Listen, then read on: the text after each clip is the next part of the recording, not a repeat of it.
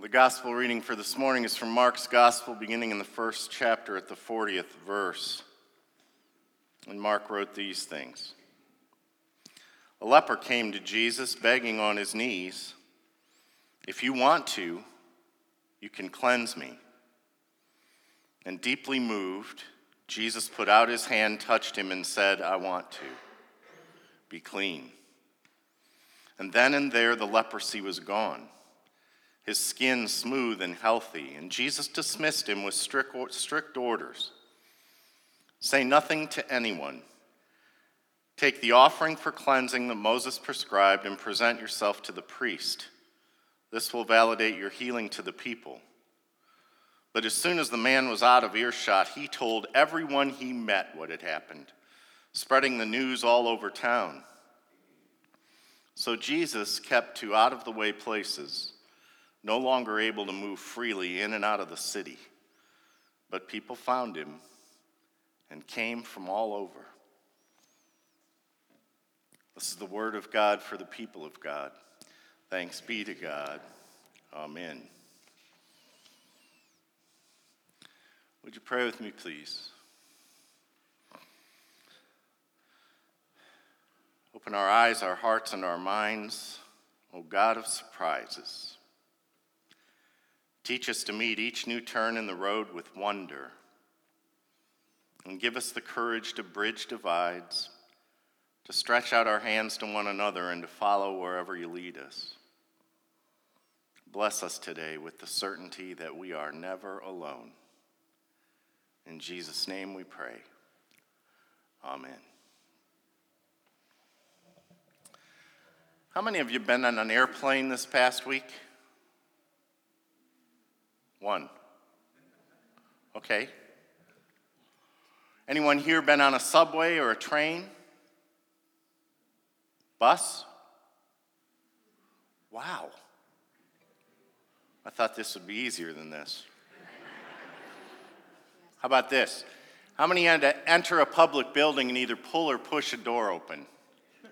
All right. This is getting better. Let me try this one. Anyone recently ridden an elevator or taken a stairway and held the handrail? Awesome. I think we just about got everyone. Push a grocery cart? All right. I think that did it. Some of you more than once.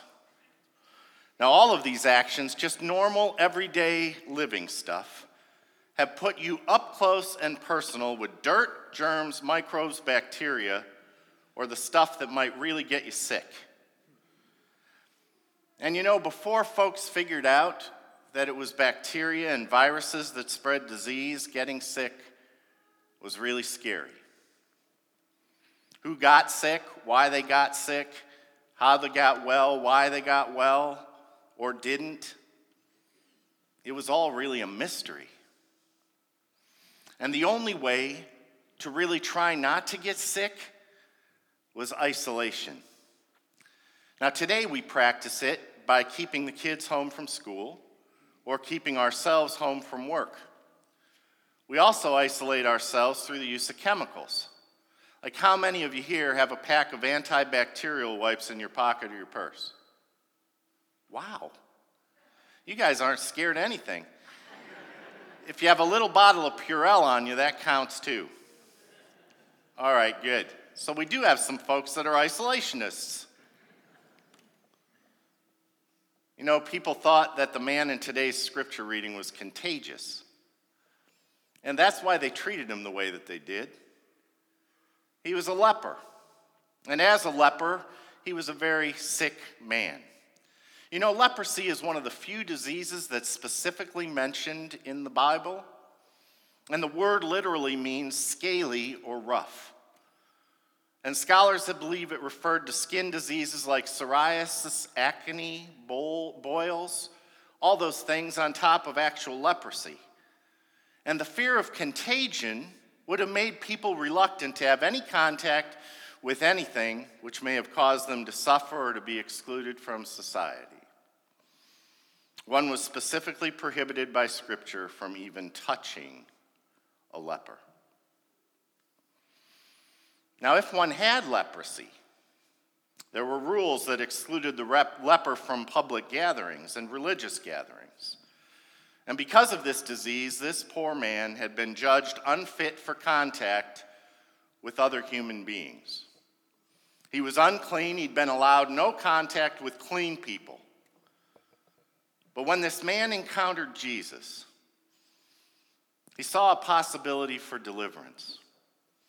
He was filled with hope. And groveling, kneeling before Jesus, he just begs, "If you will, you can make me clean." And what was the response of Jesus? He reached out his hand and touched him and said, "I want to be clean." And even though the law said that lepers were not to be touched, even though by touching him, Jesus was now unclean, there was something about this man that instantly moved him to help. Because you see, when the leper cried out for help, he was really crying out for more than healing. He was crying out to be received back into human community. He was pleading for a chance to be fully human again.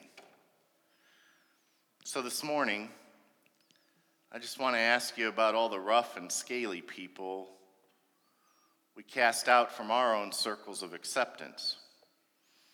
You know, those we avoid any contact with. I'm quite certain, looking around here and knowing some of you as I do, that most of us even have some rough and scaly relatives. Folks right inside our own families that we would want to avoid contact with. So I ask you this morning, go ahead and make two lists in your head. List one is rough and scaly people that I choose to avoid, and list two is the rough and scaly people that I believe that the church should avoid. Now, the text says that Jesus was deeply moved. Some read pity, some read anger. The word in Greek actually means anger. And I really happen to like them both, and I think we should preserve the choice. Because I can picture Jesus feeling pity for the rough and scaly person right in front of him, and anger at the society that had forced him to the margins. Perhaps it's a great story today for those of us that claim to be followers of Jesus. Can we be prophetically angry at structures and systems that crush people in groups and still keep our hearts wide open for the sufferers? So Jesus restores this man back into contact with all of humanity. And he tells the man to go and show himself to the priest. And the man is to go and witness to the religious authorities that new life has overcome the position of death, that there is a power available that is loose in this world, and that this power is in the person of Jesus. And he was to do right by the law of Moses. He was to go and show himself to the priests, even before he went back home, back to his family. And then Jesus told him to tell no one else. But the man failed to obey Jesus. And perhaps to some of you that seems downright ungrateful. Because Jesus had just healed his leprosy. And all that Jesus asked was that he should just keep it to himself. But he could not keep it to himself. He had to go out and shout to everybody what Jesus had done for him. He was so grateful, so excited. Can you blame him? He's now free, free, free. That's just 6 verses of scripture, and it's packed with so much application for us. And I really hope that you heard this story today in 3 ways. First, know this, that Jesus healed people who found themselves in some really bad spots. In this story, we hear of a man a very real man who had a very real condition, and he was really healed. And that's big. That's huge.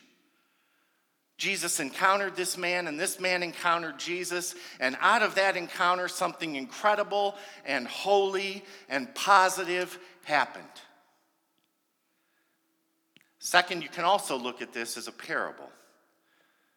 The story could be told of the temple, the Hebrew nation, that at the time of Jesus is so bad off, so far removed from what they're supposed to be, that they are leprous. But not that far gone, that something can't be done about it.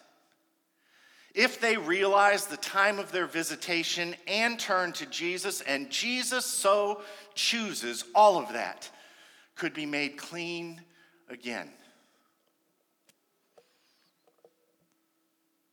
And finally, folks, there's always, always a personal part to these stories.